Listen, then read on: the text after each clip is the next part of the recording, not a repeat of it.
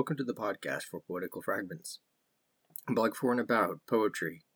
What follows here is a reading of a poem selected by yours truly.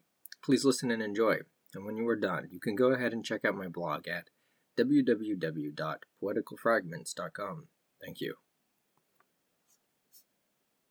From Spirits in Bondage by C.S. Lewis, 1919. From Part 1, The Prison House. Irish Nocturne. Now the grey mist comes creeping up from the waste ocean's weedy strand, and fills the valley as a cup, if filled of evil drink in a wizard's hand, and the trees fade out of sight like dreary ghosts unhealthily into the damp pale night, till you almost think that a clearer eye could see some shape come up of a demon seeking apart his meat, as Grendel sought in heart the thanes that sat by the wintry log, Grendel o'er the shadowy mass of Balor, or the man with the face of clay, the grey walker who used to pass over the rock arch nightly to his prey. But here at the dumb, slow stream where the willows hang, with never a wind to blow the mists apart, bitter and bitter it is for thee, O my heart, looking upon this land where poets sang, thus with the dreary shroud, unwholesome, over it spread, and knowing the fog and the cloud in her people's heart and head, even as it lies for ever upon her coasts, making them dim and dreary, lest her sun should ever arise, and remember all their boasts. For I know that the colourless skies and the blurred horizons breed lonely desire in many words and brooding and never a deed. Spooks. Last night I dreamed that I was come again into the house where my beloved dwells after long years of wandering and pain. And I stood out beneath the drenching rain, and all the street was bare and black with night. But in my true love's house was warmth and light. Yet I could not draw near nor enter in, and long I wondered if some secret sin or old unhappy anger held me fast. Till suddenly it came into my head that I was killed long since and lying dead, only a homeless wraith that way had passed. So thus I found my true love's house again, and stood unseen amid the winter night, and the lamp burned within, a rosy light, and the wet street was shining in the rain. Apology. If men should ask, Despoina, why I tell of nothing glad nor noble in my verse, to lighten hearts beneath this present curse, and build a heaven of dreams in real hell, go to them and speak among them thus.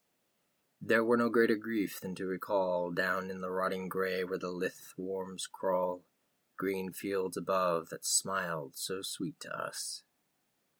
Is it good to tell old tales of Trinovant, or praises of dead heroes, tried and sage, or sing the queens of unforgotten age, Brynhild and Maeve and virgin Bradamant? How should I sing of them? Can it be good to think of glory now, when all is done, and all our labour underneath the sun has brought us this, and not the thing we would? All these were rosy visions of the night, the loveliness and wisdom feigned of old. But now we wake. The east is pale and cold, no hope is in the dawn, and no delight.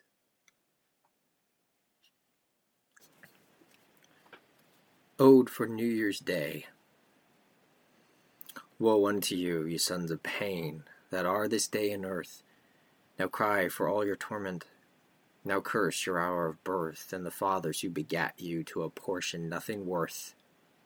And thou, my own beloved, for as brave as e'er thou art, bow down thine head, Despoina, clasp thy pale arms over it, lie low with fast-closed eyelids, clenched teeth, enduring heart. For sorrow on sorrow is coming wherein all flesh has part. The sky above is sickening, the clouds of God's hate cover it. Body and soul shall suffer beyond all word or thought, till the pain and noisy terror that these first years have wrought seem but the soft arising and prelude of the storm. that fiercer still and heavier with sharper lightnings fraught, shall pour red wrath upon us over a world deformed. Thrice happy, O Despoina, were the men who were alive in the great age and the golden age, when still the cycle ran on upward curve and easily. For them both maid and man and beast and tree and spirit and the green earth could thrive. But now one age is ending, and God calls home the stars, and looses the wheel of the ages and sends it spinning back amid the death of nations, and points a downward track, and madness has come over us in great and little wars. He has not left one valley, one isle of fresh and green, where old friends could foregather amid the howling wreck. It's vainly we are praying. We cannot check the power who slays and puts aside the beauty that has been. It's truth they tell, Despoina. None hears the heart's complaining, for nature will not pity, nor the red god lend an ear. Yet I too have been mad in the hour of bitter paining, and lifted up my voice to God, thinking that he could hear the curse wherewith I cursed him, because the good was dead.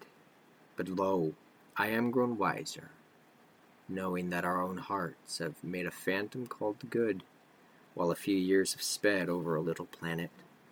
And what should the great Lord know of it, who tosses the dust of chaos and gives the suns their parts? Hither and thither he moves them. For an hour we see the show of it. Only a little hour, and the life of the race is done. And here he builds a nebula, and there he slays a sun, and works his own fierce pleasure. All things he shall fulfill, and oh, my poor Despoina, do you think he ever hears the wail of hearts he has broken, the sound of human ill? He cares not for our virtues, our little hopes and fears. And how could it all go on, love, if he knew of laughter and tears? Ah, sweet, if a man could cheat him! If you could flee away into some other country beyond the rosy west, to hide in the deep forests and be forever at rest from the rankling hate of God and the outworn world's decay.